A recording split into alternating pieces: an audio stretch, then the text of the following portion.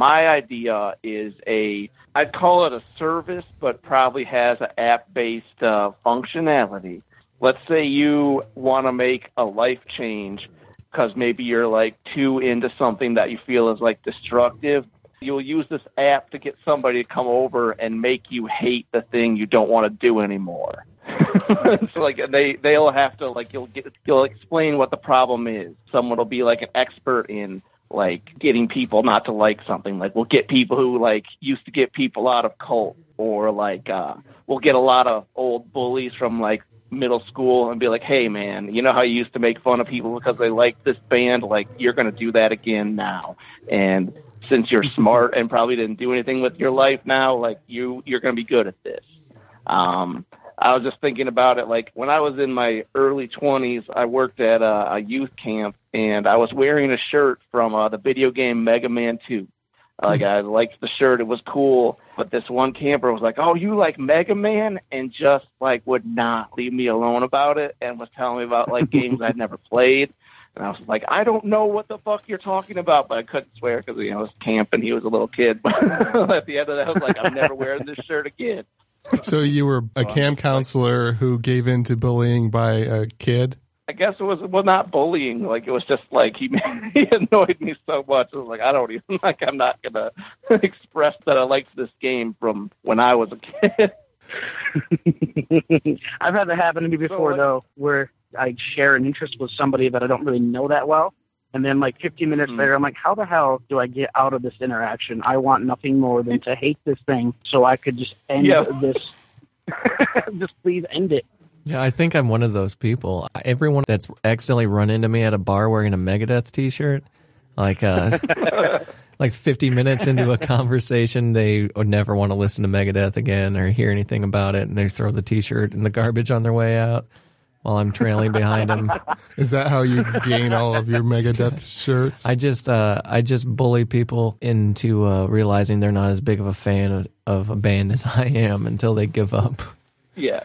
So, like, let's say I was like, hey, I like Megadeth, but I feel like I'm not getting the new music, and, like, I can't relate to people. Like, you could come in and just talk to me so much about Megadeth, and I'm like, all right, I get it. I can throw this shit away now.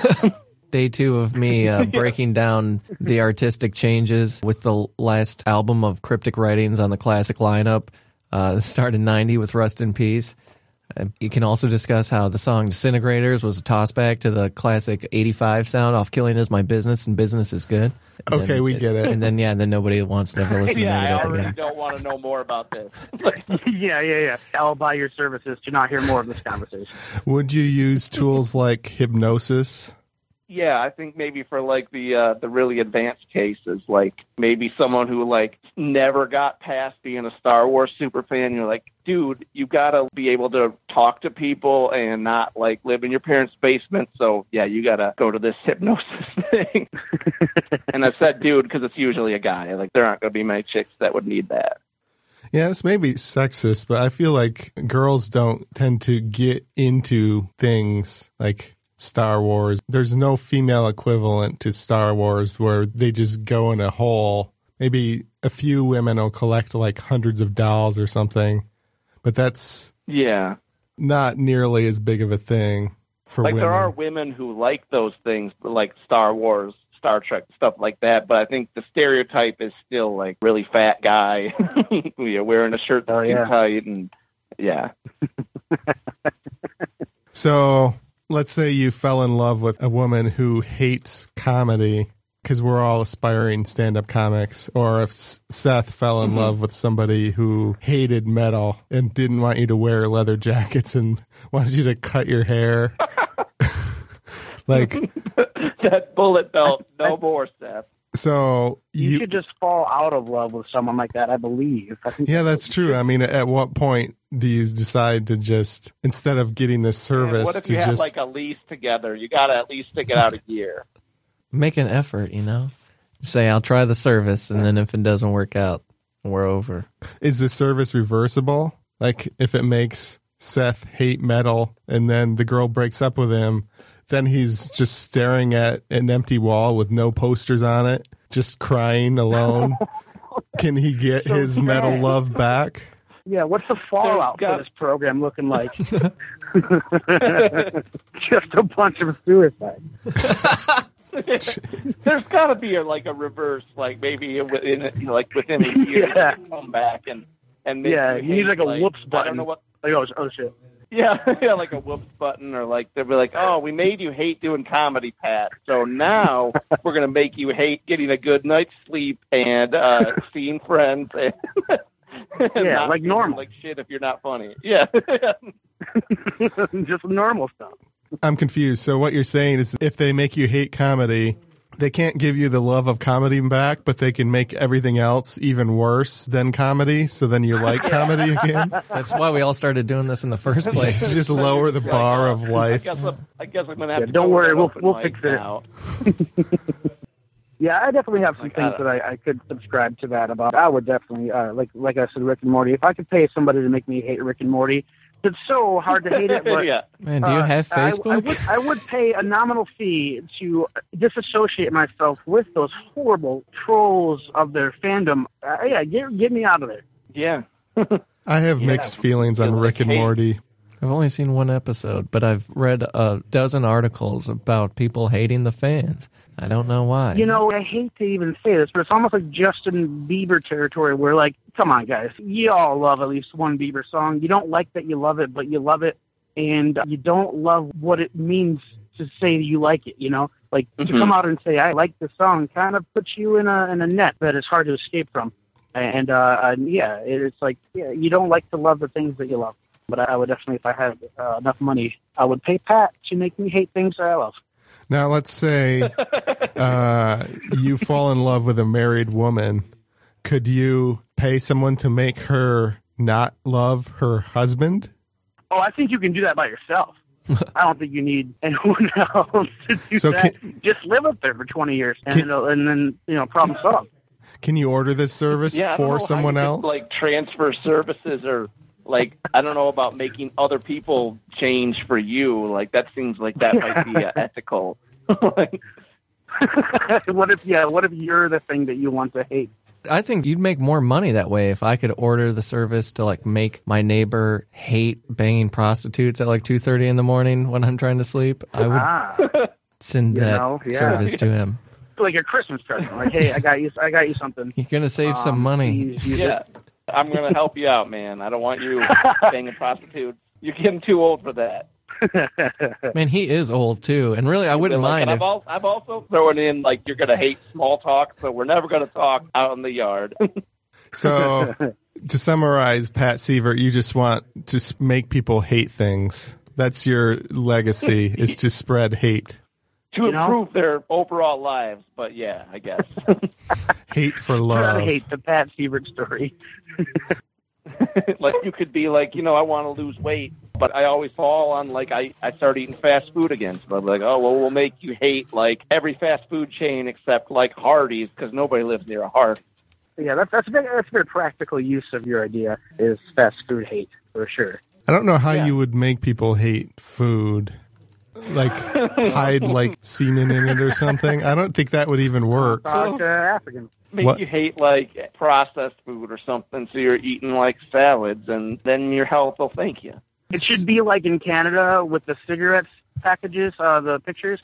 They should before you buy a double cheeseburger, you should have to watch like a 45-second video showing what they do to the animals. And like how your burger got made, and you probably wouldn't make it on top of your list as far as where to go. Maybe animal or you rights. Could like someone from the service could go with you to McDonald's and be like, those people want to make $15 an hour, and then they just keep telling you that as you're eating, and eventually you're just like, fine, fuck it, I don't care, I'm not going to eat here anymore. Like, that's not good enough for me. What? I'm all for a living wage. For sure, like let's be better with how we treat our society. But I was at Wendy's the other day, and there was a full-on, almost like gang fight in the kitchen, and it escalated so bad. We thought that they were going to go to war. Like there was so many like N-words thrown around, and like I'll kill you, I'll fight you. Let's take this outside. No, let's take this out front. and like they're just screaming and shouting and F this, F that, and I'm just sitting there like, yeah, can I get a 4 for $4? Is that possible? Like it was just so uncomfortable. and then I gotta sit there and be like, well, what does a burger made with hate taste like? It was, I don't know, $15 an hour, maybe 12. Let's meet in the middle. I think people should get a working wage, but I'm not willing to cook for 40 minutes every night in order to not eat fast food. Fuck that. I saw there was I think it was Radiolab podcast where there's some tick that if you get bit, it makes you allergic to meat, certain types of meat. Ooh. Not all meat. Like that I think maybe a tragedy if it happened, but hopefully I would adapt. Yeah. But that might get you to not love fast food. The allergic pustules that ooze out of your face or whatever happens to you. Oh yeah. That might make you not want. Or you might just endure maybe the it. Service should look into like breeding those ticks to be like, hey, hypnosis didn't work. Having a guy shame you while you ate it didn't work. Sit down in that chair right now. You're going to get bit by a bunch of these ticks. Mm-hmm. Yeah, like breed those ticks, farm them out, and then distribute them to the fattest places in America. Is that what we're talking about? No. I figured people could come in and like have a consultation about it, but yeah, either way. I feel like if somebody, we gotta include the element of choice. Somebody That's just right. threatened me with a bunch of bug bites, I'd be like, I'm good. I'm just not going to eat it anymore. Just have a guy follow you around with the bug, like every time you see the McDonald's like, on the. If you don't put that down, I'm gonna make this bug bite you, and then you won't want it. So. I would accept the challenge. I'm like, yeah, go ahead and try to make me not want this. Challenge accepted. For fast food, I think I would accept a bug bite that was painful, but not one that would itch for days. Like I would get stung by a bee for a cheeseburger. I would endure that if I was hungry enough. It sounds like a weird game. Well, like, what about getting kicked in the nuts? Like every fry you order, you gotta get kicked in the nuts. Well, that's just insane. You know? Every fry. How many fries are in that like bucket? every order of fry. Yeah, you could be like, oh, these Rally's fries are really good. Like, I don't know if it's getting kicked in the nuts good. Yeah. Anything else to add, Pat? No, I think we covered it and then some, so I'm good. I'm comedian Seth Addison. I'm comedian Pat Siebert, the Laugh Rustler. My name is Josh Courtney. I'm your host, Tom Walma. This is Creativity Wasted. If you like this podcast, please subscribe and give a review or rating on iTunes, Google Play, Stitcher, SoundCloud, or wherever you got it. I have a website, creativitywasted.com, and I also started a Patreon. You can get uncut episodes, early access to episodes, notes about the ideas, and bonus stuff like that. You're listening to the Podcast Detroit Network. Visit www.podcastdetroit.com for more information. Thanks for listening.